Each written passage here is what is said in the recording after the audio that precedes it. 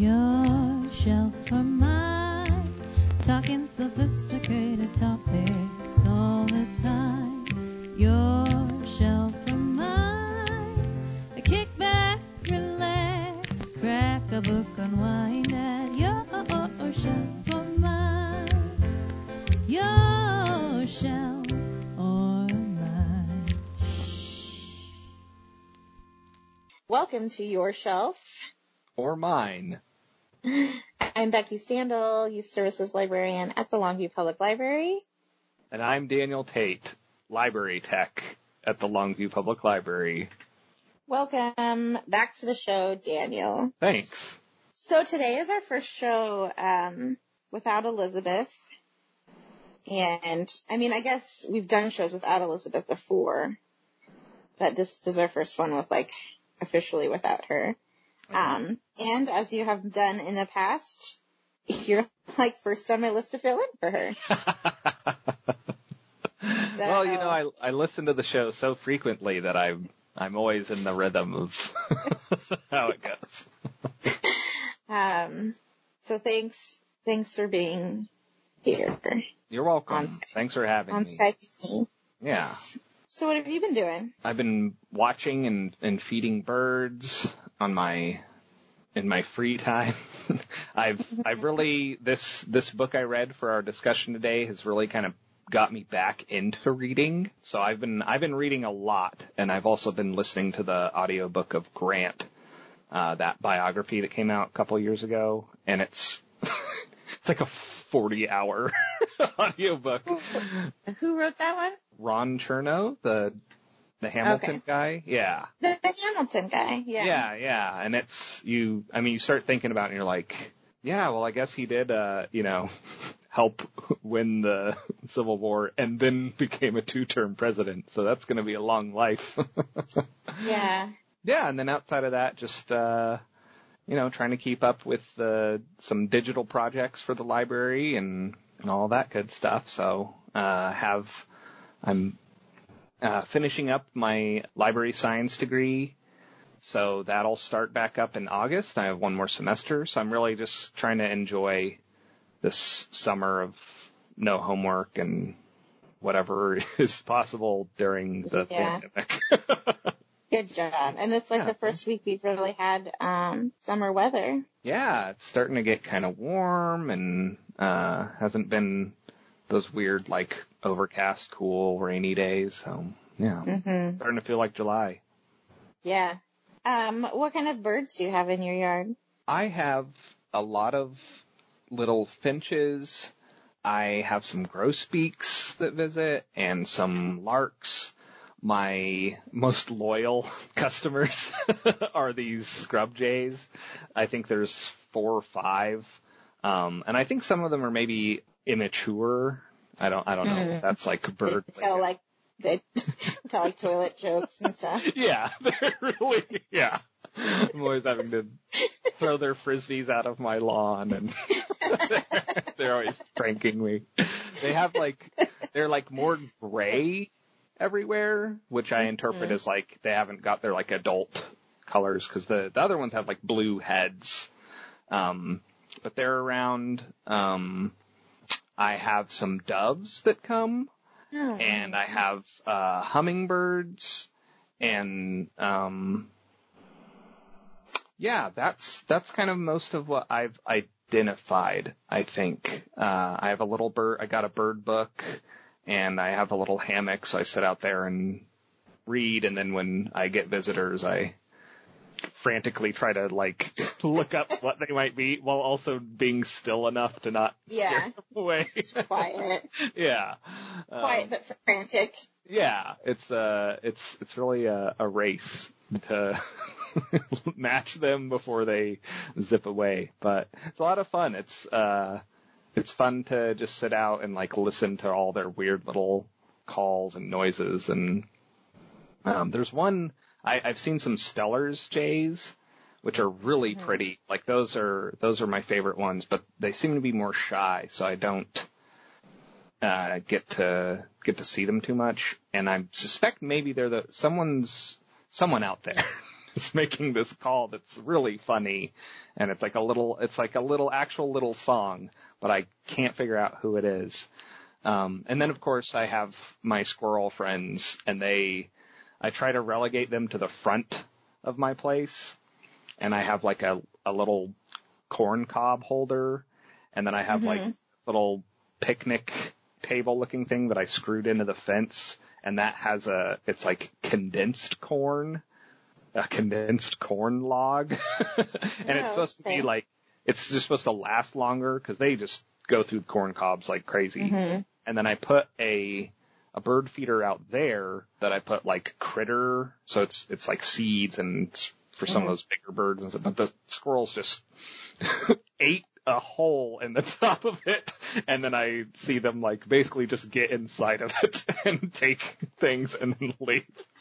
So I'm trying to at least keep them to the front so that the birds in the back aren't like constant. But the squirrels will like get on the roof of the little covered porch area and then like dangle down, kind of Mission Impossible style. It's incredibly funny. When I was a kid, one of my mom's friends used to get like a big jar of peanut butter and put it out like in a tree for the squirrels. And then when you take it down, you can see their little like claw marks where they like scooped peanut butter out. Yeah. I thought that was really cool. I don't know if it's good for them though. Someone in my neighborhood feeds the jays peanuts, and they're always like leaving them everywhere in my yard, like peanut shells, or like sometimes I'll see one like it'll stop with a big peanut in its mouth, like shelled peanuts. At least I assume they're feeding them to them, and I guess they could be finding them some other way. Yeah, they just absentmindedly left some peanuts out. And yeah, here come all the jays. Yeah, we've got some, we actually haven't seen them in a while, but up in our family woods, some gray jays, or camp robbers, and my mom had screwed like a little platform on a tree and like would like leave stuff up there for them. But they don't care about you or the dogs. They'll fly down and get your stuff. Or they'll take it like out of your hand or off the picnic table. But the audacity. Yeah, they've gotten really spoiled and picky. So like, yes, they want tater tots. No, they don't want, grapes. Oh, they're funny. They're They like critics of the menu they're getting. Yeah, they like potatoes, like potato chips. But yeah, I don't know. I think maybe since the camping has started, like in the real campgrounds, they've abandoned us for more easy pickings. Someone's got more chips and tater tots they're willing to part with. Probably cookies and stuff like that too. All like the really good stuff that they like. You try to give them like fruit and vegetables. They're like, no. Yeah. Dinner is dessert. But yeah, that's fun. Did you read the Ron Chernow's Hamilton book? I did not. I watched maybe the first hour and fell asleep, and I haven't gotten back to it. Did you make it to intermission? I did not. Wow. I know. We're all disappointed in me. I've only watched it twice. In the week and a half that it's been on Disney Plus. And I just got Disney Plus to watch Hamilton. I don't know what I expected, but I was like looking around on there and I was like, this is all kid stuff. Simpsons. Yeah. Baby Yoda. Sure, I didn't ever watch Baby Yoda.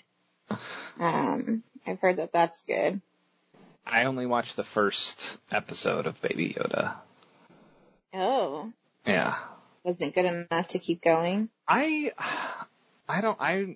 for whatever reason, I just kind of have a hard time. I think this is kind of a trope that other people have mentioned, but like, I'm going to try this new thing and then just being like, I'm going to watch this old thing that I've seen before. I 100% do that. Or like I'll spend like 20 minutes going through Netflix. Like, what should I try? What should I try? I guess I'll just watch, whatever. Parks and Rec again. Yeah. Or I'll just watch this old episode of The Office. Or maybe I'll watch, Crazy Ex-Girlfriend. I just have, a few things I'll watch over and over again. Yeah. Like a child. Yeah. It's like in baseball, it's like a pitching rotation. You got 5 shows and you're like, all right, it's time to call Parks and Rec out of the bullpen and I'll 7 start this innings. time at season 3. Actually, I start most of the times at season 3. Who am I kidding? Ooh, you've got it down to a science. Well, season 3, or at the very end of season 2, is when Rob Lowe and Adam, Oh, right. Yeah. what's his face, come on the show, and I think that's when it gets really good. Yeah. Not that the first 2 are fine. Yeah. They really rounded out the ensemble. I got a Barnes and Noble. Their little, Membership? yeah. So, that's where some of my books have come from this summer that Great. are stacking up and I need to read. Yeah. I was thinking that yesterday. I was oh, I just should buy this book and that book. And I was I haven't even read the last 4 books I bought though. I should read those first. Yeah. Or not, whatever. Just buy them. Well, sometimes, for me at least, it's is this a shelf book? Or is this a book that I could maybe give to, someone else would like, and I could give it to them or ship it to them? And that's kind of what decides it for me. Yeah. What you're going to do after you read it? Yeah. So, Or it's oh, cool, I can just send this to my brother or send it to my mom or something like that. yeah. Put a little inscription in there, like in the olden times. Yeah. Aw. The olden times. Yeah. I mean, I think what kind of, I think the pandemic has put people, a little bit more in touch with the olden times in some ways. Yesterday, when Elizabeth was at the drive-thru, she was talking about, all of the emails and stuff that she'd got from so many patrons when they, found out that she was leaving. And she was, really surprised by, how many they got. And I thought, not only has she had, a really big impact at the library, of course, but also I think in the last few months, people have been thinking more about, corresponding with people and reaching out and stuff like that. So, Yeah, I agree. but yeah, bird watching, letter writing. Yeah. Yeah, there are, when you go to buy, hummingbird food, it's it is popular. People are gardening and, feeding birds and all of those kind of, how do I use my time in a way that's, relaxing and also feels good and... Yeah, and feels, a little productive, too.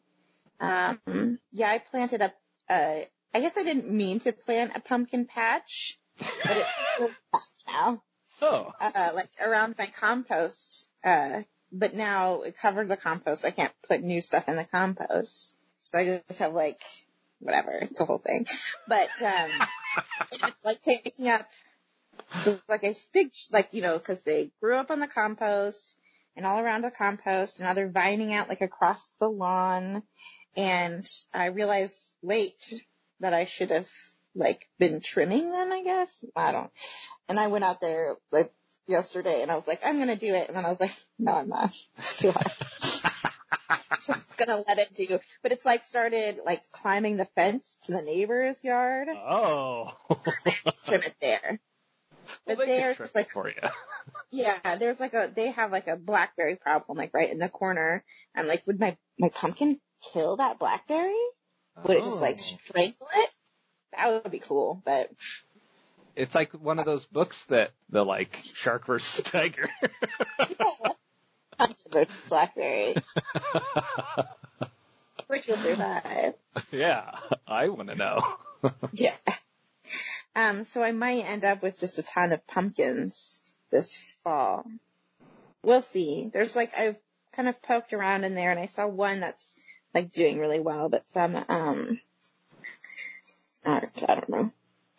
Well, maybe we could have a staff pumpkin carving contest. Mm-hmm. Mm-hmm.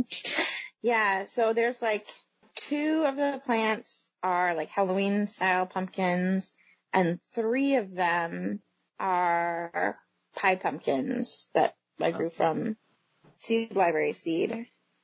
Wow. So, this week, we are going to be talking about a book with a horse on the cover, which is a category you came up with for our 2020 reading challenge, which is why I thought it would be good to do with you. Yeah.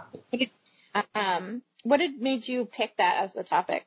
I was just trying to think of something that would seem funny, but then the more I thought about it, I was like, oh, this kind of opens up every genre, really. Like, you can find horses on so many covers of things. So it would give people, I thought, they might initially be like, ugh, but then be like, oh, I kind of have a lot of latitude to pick the genre. And then there's of course, like, really obvious if you've never read Black Beauty or War Horse, isn't that one? Mm-hmm. There's a bunch of, I don't need to tell you. There's a bunch of famous horse books. Or like Seabiscuit. Yeah. Seabiscuit. I never read Seabiscuit. Did you? You watched the movie? I didn't. What? Are you a big Tobey Maguire fan?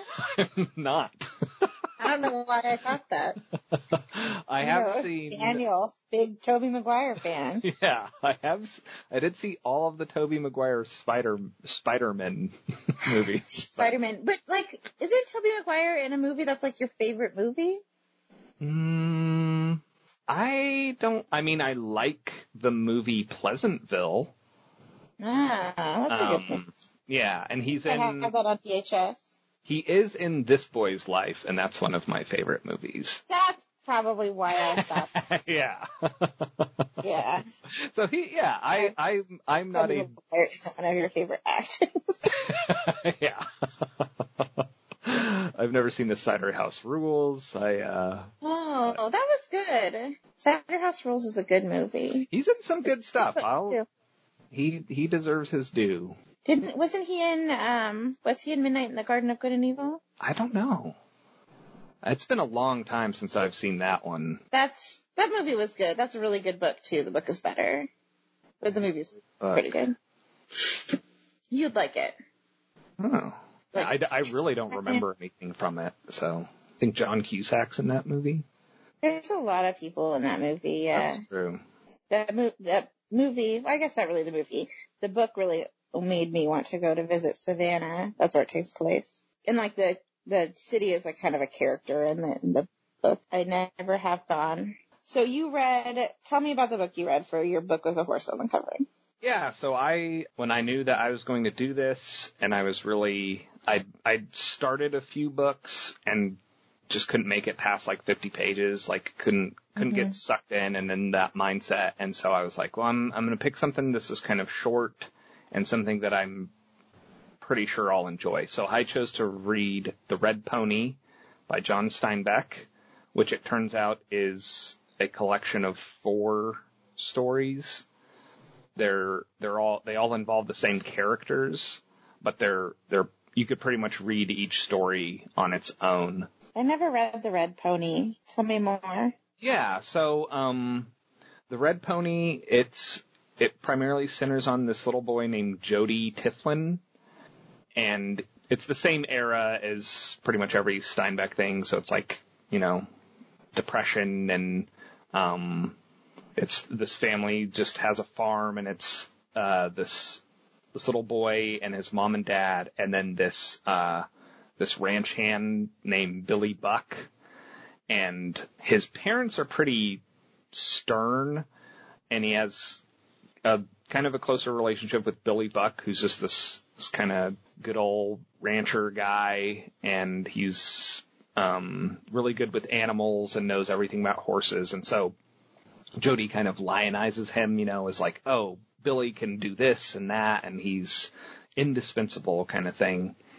And so the 4 stories, the first one is about a red pony where Jody gets, his dad gets a red pony for him, and it's this kind of thing where Jody is, he's like not, he's not a good kid, like he's a kid, but and it's in true, like, kind of Steinbeck fashion. It's like Jody is kind of capable of, like, cruelty, like he's mean to animals and stuff, and he, like, likes tricking the dogs and, like, gets them, their, like, snouts caught in rat traps and stuff. So he, like, has these, like, these obnoxious, downright cruel, and it's like, you can tell it's like he doesn't really know any better, and also, like, he's a bored kid. But then he also, like, when he gets this red pony, he's, like, very active about taking care of the pony, and he like goes above and beyond, you know, like brushing it and caring for it. And so he has, like, this mission, and he really wants to, like, show the pony off to his school friends and all that kind of thing. And it makes him really anxious to do his chores so he can be with the pony. And spoilers, I'm just gonna give spoilers for if I can. Is the pony gonna be okay? Pony is not okay. Pony gets sick. The book alludes to it's because the pony is left out in the rain and gets a cold, and then the cold develops into this wild and worse sickness, and it like fills its lungs with fluid, and Billy Buck has to cut a hole in its neck, or just this, like, gross kind of horse surgery stuff. Like a tracheotomy? I didn't really understand what was going on, but I knew it wasn't good, and it was like Billy Buck kept being like, "Oh, I'm going to do this, and he'll be fine. Don't you worry." And but you could tell he didn't feel good about the ponies. You can hear the birds at your house.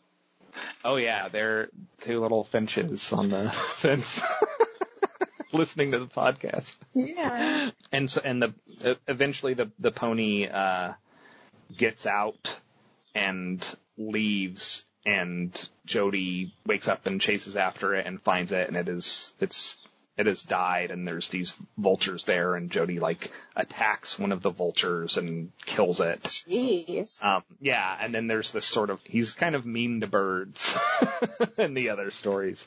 So that's the first story.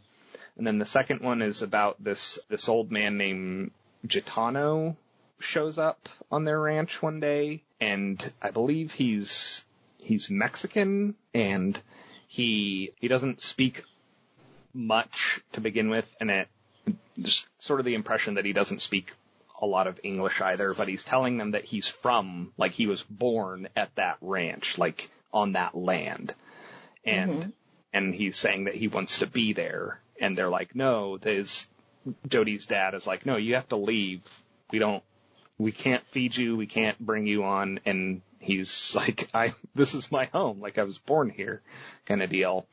And so they take care of him, and over the course of one night, they're like, okay, well, we'll feed you, but then you have to leave tomorrow. And he helps them out a little bit on the ranch, and Jody is real curious about him, and they have a little bunkhouse they set him up at, and Jody kind of sneaks over to visit him and notices he has this big saber that he's polishing, and he seems kind of cool. Jody's very interested in the saber, but Gitano doesn't really want to talk about it for some reason.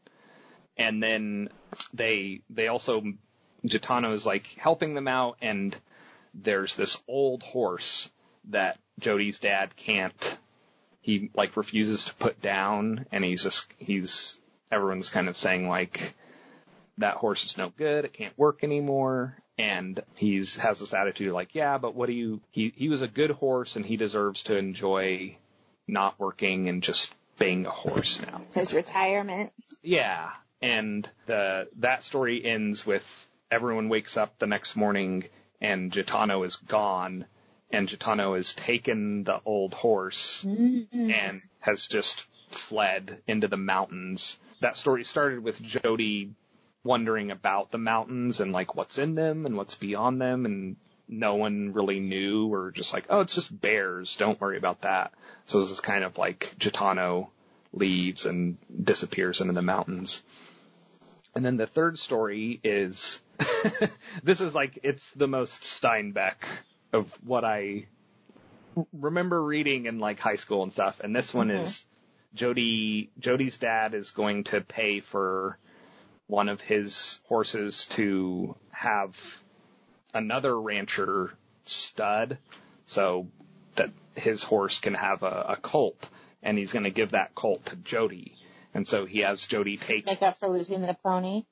Yeah, it's kind of implied that he wants them to have another chance at having a horse. And so he has Jody take the mare over to the rancher, and then they meet up with the other horse and stuff happens. They breed them. Yeah, the birds and the bees. And and then he comes back, and Billy Buck is telling him, like, no, this isn't going to happen very quickly. This is going to be a long time before you see this colt. And Jody's kind of like, oh, it doesn't matter. I'm ready to go. I'm ready for this colt. I will wait as long as I need to. And so he has to take care of that mare as part of his thing, is making sure that it's healthy and gets enough to eat and brushing it and all that kind of stuff. And it finally approaches when the colt is going to be born, and Jody has all these questions for Billy Buck about how it's going to happen. He makes, because of the red pony, he makes Billy Buck promise him that nothing bad is going to happen this time. And so Billy Buck is like, okay, I promise you, you're going to have this colt no matter what. And that story ends with the mare goes into labor, and then Billy Buck is like, this isn't right. The colt's the wrong way.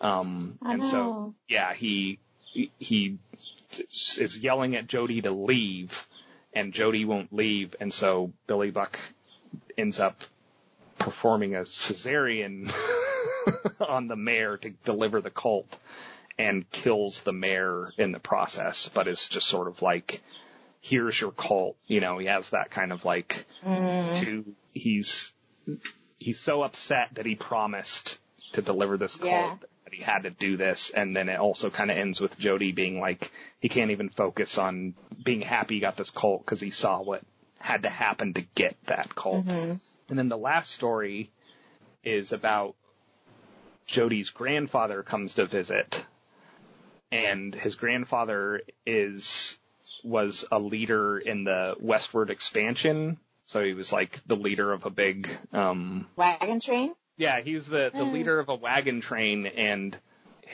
Jody's dad doesn't really like, because it's Jody's mom's father.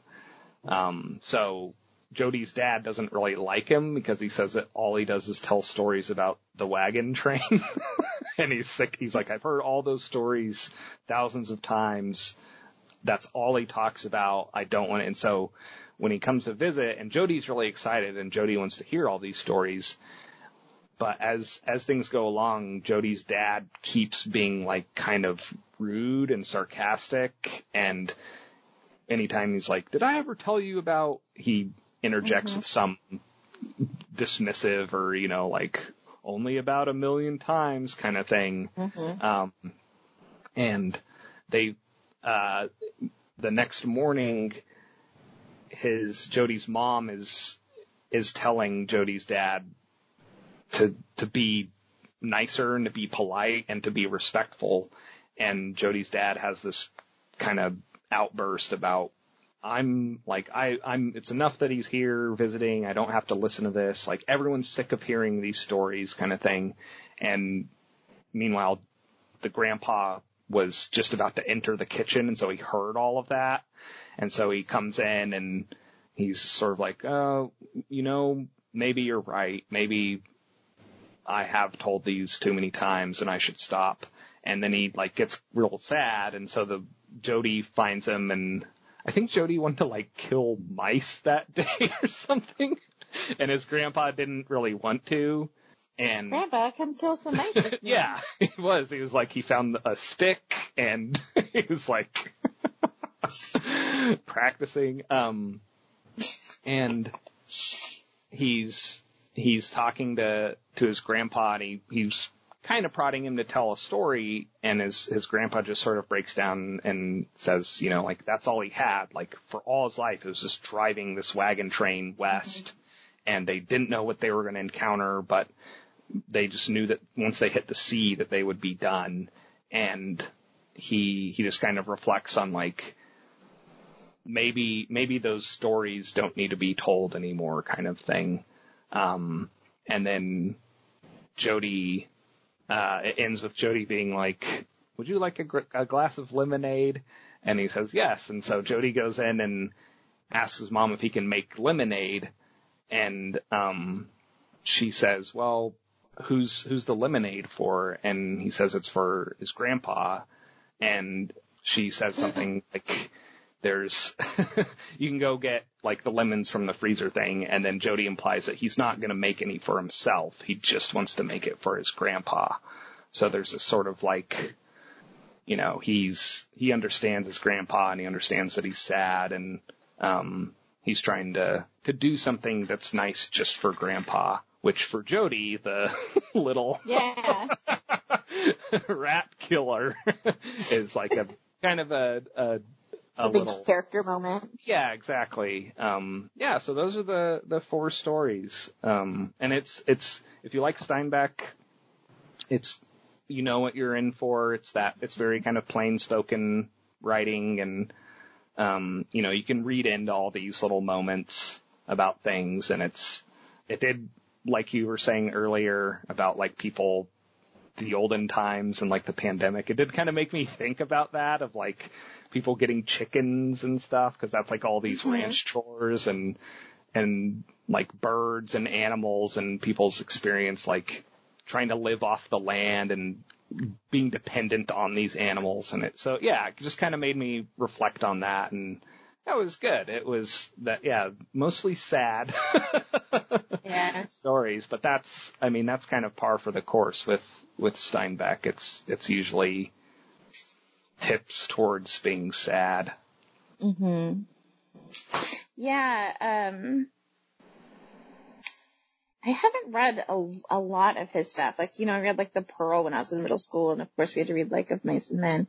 And then I read East of Eden. That was like the first book I read after college that I could like, it's been like years since I'd like chosen the book that I was going to read. And I did like a lot, so I could study English in college. So I did a lot of like not finishing books, or like, you know, we just read like parts of them for, you know, like a million literature surveys. And that was like finished college, and I was like, now I can read what I want. And that was the first book I read and finished, and I loved it. But also you made me think of chickens. I have some neighbors that got chickens during this whole thing, and one of them has recently grown into a rooster.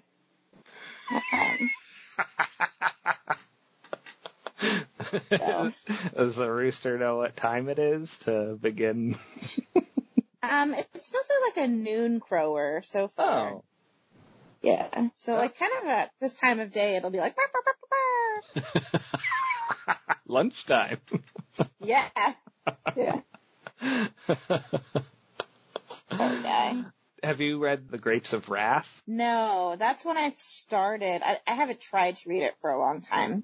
I'm better at finishing books. Well, I guess not in the last few months, but over the last, like, you know, many years. But I haven't ever finished that one. I know I tried to read East of Eden, and for whatever reason did not get very far, which isn't surprising. But yeah, Grapes of Wrath is the one I know I read Of Mice and Men in freshman year, and then Grapes of Wrath was junior year, and that one really sucked me in for whatever reason. But yeah, good storyteller. Mhm. Yeah, I think for East of Eden, that like the family drama is what, you know, like the brothers and the betrayal and the like long decades of all of this stuff. Yeah. I should reread that sometime. I should read it. I read enough to know, that it's like this it starts early in this family and then it kind of spirals out. Yeah, I'm sure I would enjoy it now and be able to cruise through it. What did you read that had a horse on the cover? I read a romance novel called Bringing Down the Duke. So, yeah, like kind of what you were talking about, how it's like, oh, a horse, that could be any old book, in any genre. And I had this, Bringing Down the Duke by Evie Dunmore. And it's, it had been on a list at the end of last year. I think it was Publishers Weekly's like best romance novels of 2019. And so I was like, I'm going to read all of those. I haven't, but I've read a few. And it's an illustration on the cover. It's like a cute illustrated cover. I like how the style of romance covers is moving more towards illustration now and less of like the, Fabio, like horse on the cover. I don't know. But the cover doesn't necessarily really represent very well, like, the book. But it's cute. It's a blue. In the book? Yes, there is a horse in the book. But the cover is like, it's a blue horse and like a man is riding the horse and the woman is also riding the horse. And what did the cover of your book look like? Mine seemed to be a newer edition, and it just had like a little red pony kind of on a cliff or something. But it's just this little red horse, and it was also illustrated. It was like, it's a very graphic looking cover. Yeah. Yeah. I think book covers right now are just so good. Anyways, so this is the first in a series. That's, I think, the second book is out this year, called A League of Extraordinary Women. And of course, I don't know, you probably don't read romance novels, right? Other than that Amish romance I read for the challenge. Oh boy. But like a lot of what romance writers do is they'll like have like a character, the romantic pairing for their group, for their book, and then like partway through the book there's like a character introduced and then like another character introduced, and it's like, their background characters are side characters, but like the next book is going to be about them. That's like pretty standard. So definitely like, by the end of this book, like who the setup of the next one is. I think it might have even had like a little, like teaser in the back. Anyways, but it's historical fiction. So it takes place in England in 1879.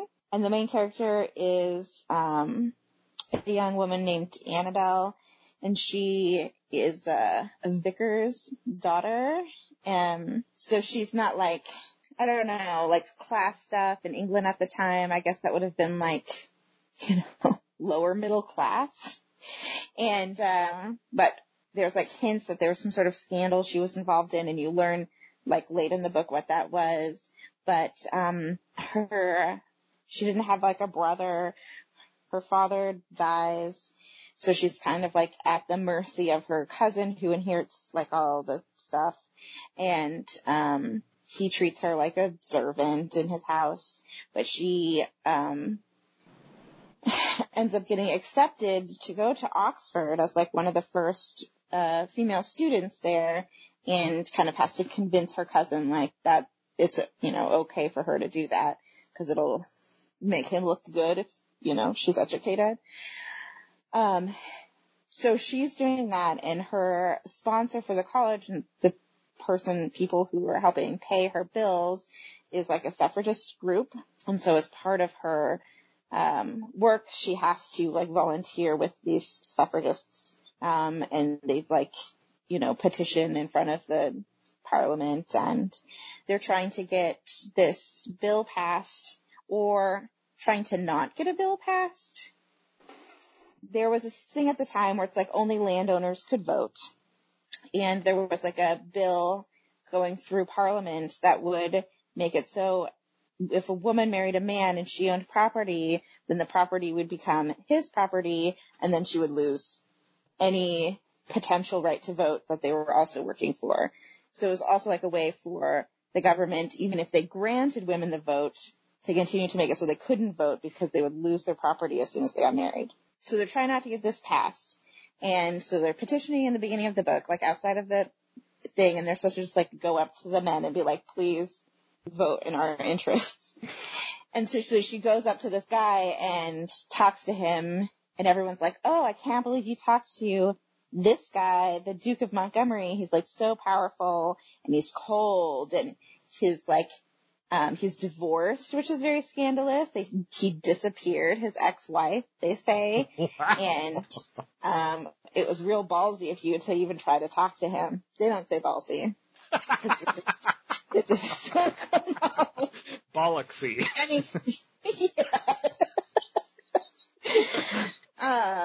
Anyways, so that's like their first interaction. And of course, that's like gonna be the romance line.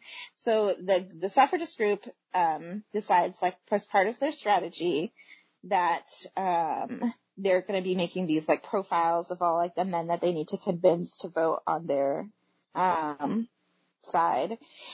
And as part of that, they're gonna send like a little contingent to his like fancy estate for some party that his younger brother is throwing, so they can like get the dirt on him. And so they arrange to go to this party while he's out of town. He's like in charge of his younger brother, and his brother's like in college, and he's kind of like a gadabout, and they have like a rough relationship. But anyway, so she and her friends are at this party, and they think that he's gone, and then she's like reading a book in the library, and he comes in, and he thinks that like she's his brother's like kept woman, and he's like, get out of my house, you disgust me. She gets mad, and so she leaves, and it's like snowing, it's like winter, and then he realizes that he was like a jerk, and so he goes after her on his horse. This is where the horse part comes in. Oh, all right. And so she's like, and he brings a horse for her to ride, and he's like, you can't like walk away in this storm, you're gonna die. And she's like, leave me alone. And then he's like, just get on this horse and come back, and I'm sorry that I was such a jerk. And it's like the first man to like ever apologize to her in her entire life. So she's like a little won over by this, but she can't ride a horse. So of course she has to ride his horse, and that's where like the chemistry starts. Anyways, she does end up getting sick from her like running out into the snow for a few hours, and has to stay at his estate for several weeks, of course. And then the whole plot line of like women getting the vote and stuff is abandoned for this romance to happen, which is fine. And so she stays there, and they like become friends, and she gets invited to some like Christmas party, and everyone is gossiping about them, but he has to like marry, you know, some titled woman to like, he's trying to get his castle back. His dad was like a drunk, and he gambled away their ancestral seat, this crumbling castle. So he's trying to get that back. And of course, like, they couldn't actually be together because of their class differences. But everybody's gossiping about them. And then he asks her to be his mistress, and she's like, excuse me? And that's like the conflict. So she's like, I will never be your mistress. I am trying to have like a life here and get an education and stuff. That wouldn't be possible if I was just going to be your mistress. And he's like, well, I can't marry you because you're nobody. So they seem to really be at a crossroads. And there was kind of a moment, even though it's a romance novel, and obviously it's going to end with them getting together, where it wouldn't be a romance novel, where I'm like, maybe they're going to end up together. Like, they really, you know, can't resolve this. But of course, in the end, he's like, oh, and because like the queen has asked him to like do the like campaign for the Tories. I don't remember the political parties of England at the time. That sounds good to me. And he's like, yeah, I'll make sure we win, but they're against, like, you know, women voting and stuff like that. So he has that conflict too. But he makes this big scene where he supports their bill and is like, I'm going to marry you even though you're a vicar's daughter. And she's like, okay. Actually, no, that's not what she says. She's like, no, that would ruin your prospects. You'd never get your castle back and everyone would gossip. And then kind of there's this part where I'm like, oh my God, girl, like, is this book over yet? There's been several conflicts already. Just get together and have it be over. So I think it did drag on like a little bit too long, but overall I did really enjoy it.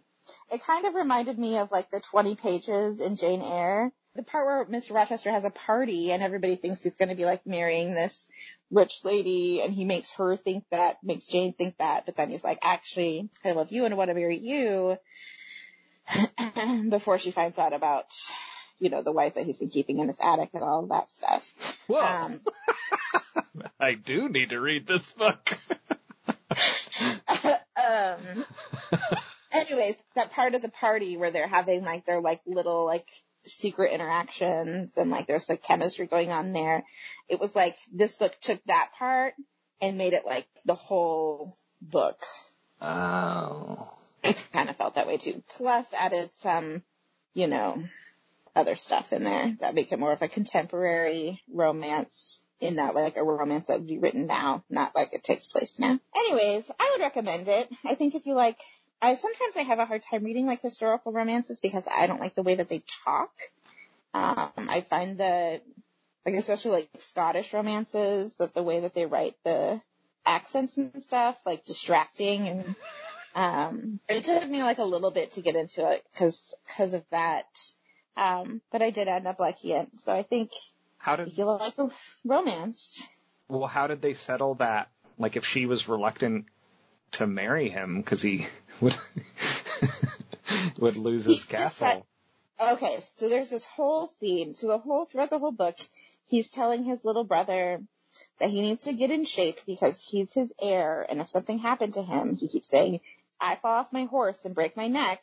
This whole thing is like your responsibility. All these people and all of our tenants and stuff, that's going to be your responsibility. And he doesn't want his brother to mismanage everything the way that their father had, because he spent the last 10 years or whatever, like, cleaning up the mess that his father made. Their father drowned in a puddle because he was such a drunk. Wow. Like, he passed out and drowned in a puddle. So he's really worried that his brother is going to turn out like their dad did. And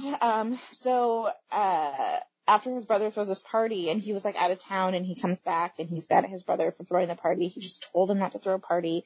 He signs him up for the Navy. His brother doesn't want to go into the Navy, so he runs away.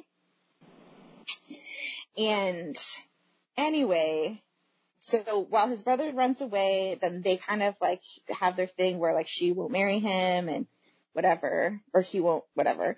Anyways, he's riding on his horse, the same horse from the beginning of the book. The matchmaker. Yeah, he gets thrown from the horse and has like a near-death moment in his mind. He's fine. And that's where he's like, I don't care about the castle. I don't care about the gossip. I only care about Annabelle. So he decides, and he doesn't care what the queen's going to say about it. So he decides to give it all up, except for not really. Like, so he doesn't get his castle. He still is like a duke. Yeah. Got tons of money, tons of power. Like, I don't know. I did find the part where he's like acting like, you know, he doesn't have all of the power to be like a bit much. He's like, I like couldn't marry you because like, what would that look like? It's like, it doesn't matter what it looks like because you're rich and powerful. You can do whatever you want, and you're a man. So, you gotta get that castle, though. Yeah. I mean, I do want my old pile of rocks. back. Yeah. I wish my dad hadn't gambled away the castle. It'd be easier if you'd be my mistress. Then I could have everything I want and not have to give up anything. And she's like, no thanks. Is this a British author? That's a good question. Let me click. I was just wondering because, like, I mean, I don't have, like, intimate knowledge of this, but I know, all that British class system stuff where for us, we're like, that's what? But for them, it's, like, so, like, hardcore, like, if I don't get my castle, I'm nothing. Yeah. As an American, I'm unsympathetic with the plight of the ancestral castle and what will the queen think of the woman I marry. But, I'm like, get over it, man. Yeah. So it says that she lives in Europe now, but it doesn't say if she's from there originally or not. So, hard to say. She is in her author photo wearing a hat that would suggest that she's not American.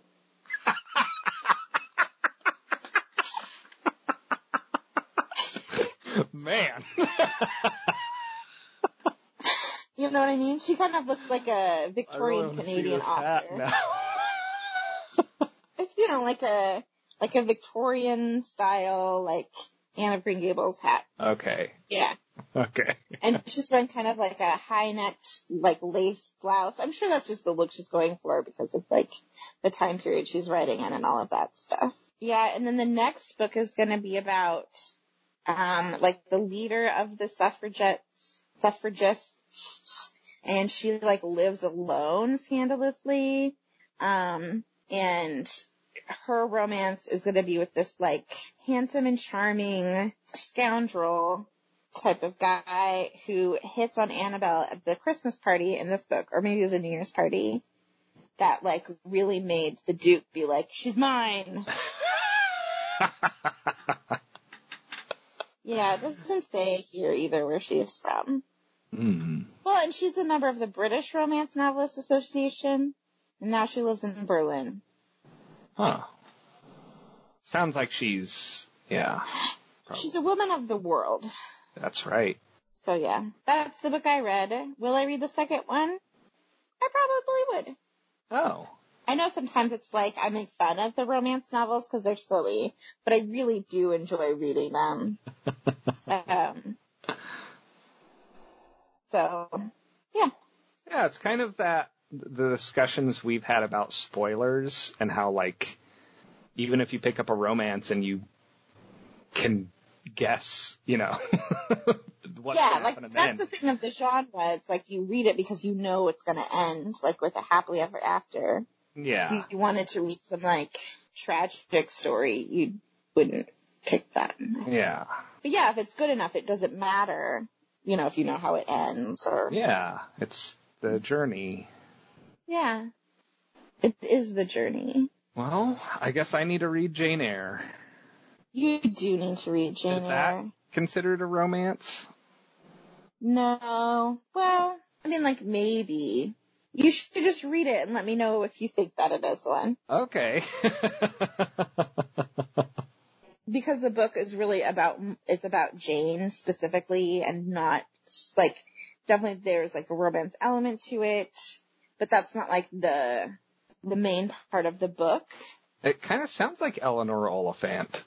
So, remind me about the part, it's because it's been, like, a couple of years since I read Eleanor Oliphant. What is she thinking about when she reads Jane Eyre? It's described as though she has read it 1,000,000 times, and so she just likes to pick it up and start reading at any point. Mm-hmm.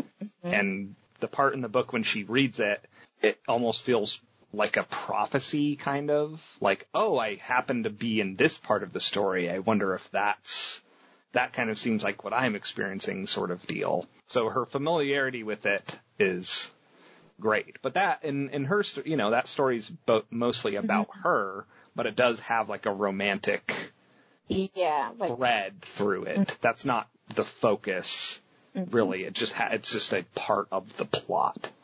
Yeah. I'll have to read Jane Eyre, I guess. Yes, you should. I guess you should. After you finish Grant.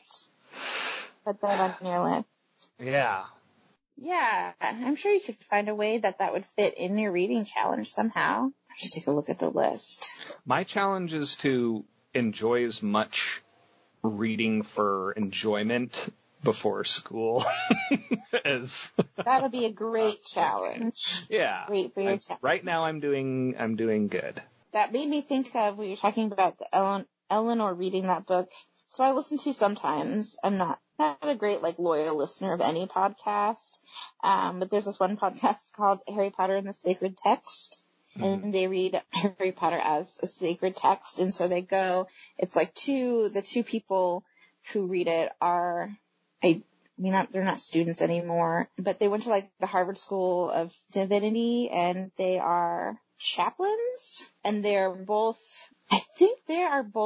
atheists. So they're non-religious chaplains and study religion and religious practices. And so they read through the books. They go chapter by chapter each episode, reading it as in the traditions that people use to read sacred texts, the Bible and the Talmud and stuff like that. And it's really interesting. So they take the book really seriously, and they read on a theme friendship or negligence or honesty or whatever. And one of the two hosts of the podcasts, what's her name? I'll put it in the show notes. She came upon this project because her thesis for school was about reading Jane Eyre as a sacred text. And so she had that practice of you were talking about with Eleanor, of just picking the book up and turning to a passage and reading that and letting it kind of speak to her life and using it as a way to reflect on the things going on in her life and the lessons to learn and stuff like that. And she's written some articles about it that I found really interesting, especially when they talk about the wife character and kind of what it represented at the time. Anyways, you should read it, and then I'll talk to you more about it so I don't have to spoil things for you. We'll do a special Jane Eyre Your Shelf. Yeah. Wow, let's do it. Okay. I'm going to put it on the calendar. Uh-oh. I would like to reread Jane Eyre. So for the next few episodes of the podcast, what I'm going to be doing is having different people from staff come on. So don't worry, you won't have to come back right away and get quizzed about whether or not you read Jane Eyre. But Jennifer's going to do one, Austin's going to do one, Angela and Jacob. I know those characters for sure will be coming on in the next few weeks. I'm not sure exactly what we'll be talking about just yet, but we're working that out. Yeah, that'll be fun. So, do you have anything else to say? I do have one thing to say. Okay. I skipped over this in my notes of the Red Pony, but there's a funny passage about Billy Buck soaking a piece of toast in his coffee, and that just kind of blew my mind. It's wow, did people actually do that? Yeah. So that's the last thing I have to say.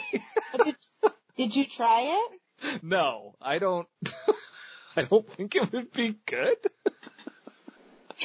Soaking it? Yeah. Soaking up some coffee in his toast and then eating it. You should try it. Yeah, well, maybe, yeah. I need some bread. Yeah. There's definitely been things, I've read in books and then tried. I can't think of anything right now. Do you ever read someone's dialogue in a book, and then it's described as being said in a certain way, and then do you ever try to act out, say it in the way that it's described? Give me an example. If it'll, Jody looked to his father and timidly said, "Are you sure that my cult's going to be okay?" And you'll read that and then be like, "Oh, I wonder what it sounds like to say something timidly." And then usually, try it out. Yeah, but usually it's more fun, it's a word, a more unusual descriptive word or something. Anyway, I do that. That's my soaking toast in coffee. I mean, probably. I've probably done that. I think, was it this Bringing Down the Duke book? There was one book I was reading recently where I was like kind of having a hard time like getting into it, but I knew that if I started, I would. No, it was Louise Erdrich's newest book, which is The Night Watchman, which Booker will be reviewing soon. But I was like, you know, she's one of my favorite authors. I knew I'd really like the book, but I just like needed to get into it. And so I read like the first 4 chapters like out loud to my dogs. That sounds fun. Yeah, they don't care, but it did kind of help me get into it. Huh. So sometimes I do that. Yeah. It's fun to read out loud sometimes. Mm-hmm. Yeah. Don't necessarily I mean, I guess I do because I read story time and stuff, but for longer books, you don't necessarily get the opportunity to do it very often unless you just do it. Do you read it out loud to your cats? No, I do not. Other than every once in a while finding a passage that like I just want to read or pronounce a word or like be like, oh, I wonder like how does that, if you were to act that out, what would that look like kind of thing?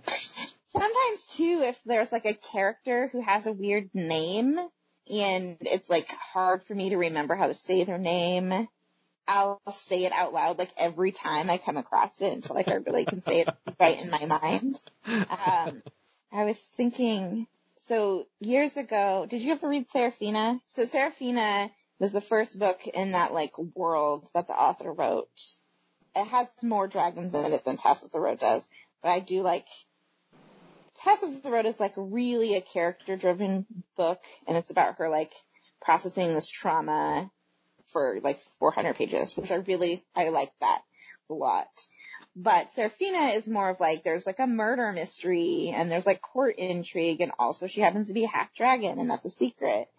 But anyways, my point was that several years ago, I drove down to California to visit some relatives with my parents and my brother, and I read that book like out loud on the drive down there, which was really fun.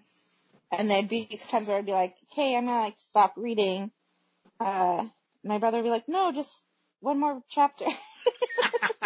He was Fred Savage in Princess Bride. But that has a lot of hard to pronounce, like, you know, fake dragon words and stuff. Yeah. Like, at least I could try to remember how I said it last time. So yeah, consistency is the key, even if it's... Yeah, even if it's wrong. You should be Tess of the Road. Well, I gotta read Jane Eyre. Okay. Fine. I have a stack of books. I got The Warmth of Other Suns. Have you heard of that one? Yeah. And that one's big. And and I'm trying to do like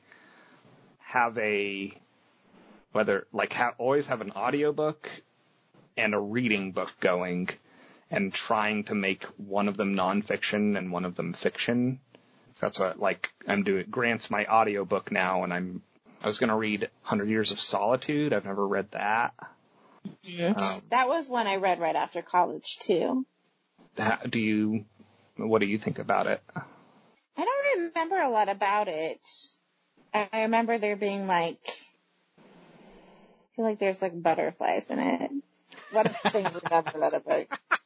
You know, it's like this long like family saga that's also like magical realism. Yeah. So it's like there's already tons of characters, but now there's also all of these like butterflies. Yeah. And then they turn into butterflies, and you know, the butterfly touched 20 years later the next generation, and they turned, you know, into salt. Like, I don't know. So I don't like it, but you know, I don't really remember that much about it. I don't remember loving it. Yeah. but I remember plugging away at it, I guess. Yeah. Yeah, it's one of those where I like, it's one of my good friend's favorite books. Mm-hmm. And it's just one of those where I got it in our dollar sale, like, probably 2 years ago, and put it on my nightstand and then never opened it. So I was like, I should read that. Like, so yeah, I'm gonna I will read Jane Eyre though. I vow. Yeah. Yeah, good. But yeah, the 100 Years of Solitude, it's not like, like Water for Chocolate, where that's just like really like an easy like read, but also very like good, and it's got lots of stuff going on. But because it focuses just like kind of on the one girl and her relationships, I really love that one. So like compared to that, like it's much more of like difficult book to read, I thought. Yeah. But it's been a long time since I read it, so I don't know. Yeah, sometimes it depends. Like the time, because that's why I'm like, I bet if I read Ace of Eden now, I would get much more out of it than 23-year-old Daniel just being like, I'm going to read the classics. I like that 23-year-old Daniel has a deeper voice than you do now. Yeah. My book club is going to be rereading Twilight. And then of the new Twilight book. So that'll be different. Saga. Probably just the first book, but we'll see how I feel. Maybe I'll get the Jones for the rest of the series. I bet you can really burn through those if you into it, and they seem like they're real page turners. Yeah, I've only read those books one time, and I remember definitely like when I read Twilight, I read it in a single day, and I kind of like I'd been working at Barnes & Noble when it's like really becoming really popular, and it's like everyone was buying it and everyone was reading it, and I kind of put off reading it for a long time, and then I had some friends that were like, Twilight, and I was like, fine. And then I read it. But, yeah, so it'll be interesting to see, speaking of, how old would I have been then? 21, 22, probably 22. What 22-year-old Becky really liked about Twilight, if I still like it. I don't know. Sometimes there's books where it's like, I love this book and it's going to be like still something I love now, but maybe like in a different way. Like Jane Eyre, which I read like the first time when I was probably like in middle school, and I've read a lot of times since then and really loved it every time. And there's other books where you're like, I don't know if I want to read this. Like, what if I don't like it anymore? Yeah. Yeah, some are so tied to nostalgia or like experiencing it for the first time that it's hard to get back into it. And yeah, but I feel like with 100 Years of Solitude that's one that maybe people like because you can return to it, and it's like so dense that it's like, oh, now it means this to me, and then you could read it 10 years later and be like, okay, I'm extracting this out of it now. Yeah, I remember like reading a list somewhere, and it was like books to not read until you're like at this age, which I thought was kind of like an interesting concept. Like, don't bother trying to read this book in your 20s because you won't get it. Yeah, I think I've heard that about War and Peace a lot, where it's like, until you're old, like, War and Peace won't be as meaningful. Yeah, that's definitely why I haven't read War and Peace. Yeah, me too.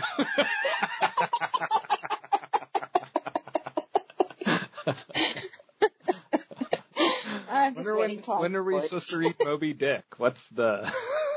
my theory of Moby Dick. That no one's read it. That no one has read it. Oh. My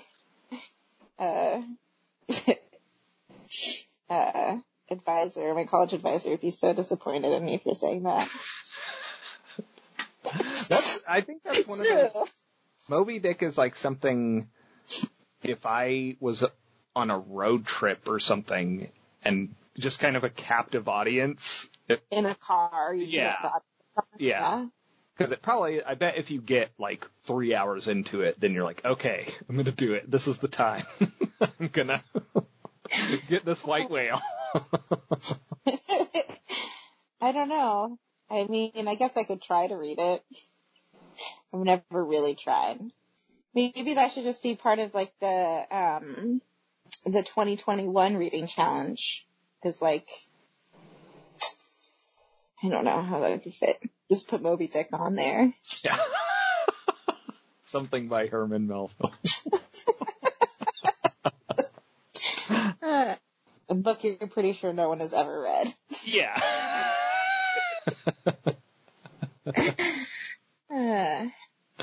This always makes me think of the Far Side cartoon where he's like, has a piece of paper and it's like, call me Eric, and he crosses out. And it's like a whole line of.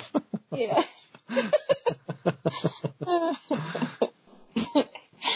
Oh, I wish there were more Far Sides. He came out with like 3 new ones. 3 new Far Sides? Yeah, on that website they launched, and he was saying that he wrote a little thing to basically be like, I'm not going to do this regularly, but he was saying like a few years ago, yeah, like this isn't going to be weekly, but he did say that a few years ago he just started messing around with drawing on like a tablet, and then I guess he got really into it, and he was like, oh, I can make some cartoons with this, so there are like digital. Wow. Yeah, they're good. He's still. He's still got it. Yeah, there's no one like him. I'll have to look those up. Yeah. Okay. Anything else now? That's all I got. Go to our YouTube channel. Oh yeah. If you go to the library. Follow us on YouTube. Yeah, if you go to the library's website, right. I think under About, there's a link to YouTube. And got a bunch of videos, and Becky's doing these awesome craft videos right now that'll go through the summer, a new one each week, and then we'll come up with more content as we go along. But yeah, that's my promotional endeavor right now. Yeah. Yeah, we need 100 subscribers. Yes. At least. Yeah, 100 subscribers, and then it can become its own URL and not some like weird youtube.com/XYQHH9. ! Exclamation mark. Yeah. 3WZ. Yeah, that's hard for me to put on a poster. All right, everybody. Well, thanks to Daniel. And I also want to thank Daniel for continuing to edit the podcast and also for editing all our YouTube stuff too. He's a really good editor. And we appreciate you. Oh, thank you. It's a lot of fun. I enjoy doing it. So thanks everybody for listening to Your Shelf. Or mine. I'm Becky. I'm Daniel. Bye-bye. Bye.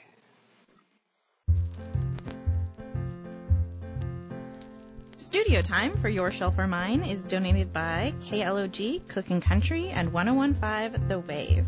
We at the Longview Public Library thank our local stations for their ongoing support. Your Shelf or Mine jingle is written and performed by Megan McElderry from A Song for You. Find Megan on Facebook or Twitter at Meg McElderry or online at reverbnation.com/Megan McElderry. That's MEAGHANMCELDERRY.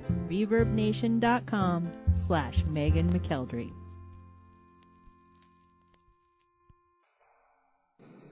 Where's my notebook? Which one? Am I right? Oh, that's right.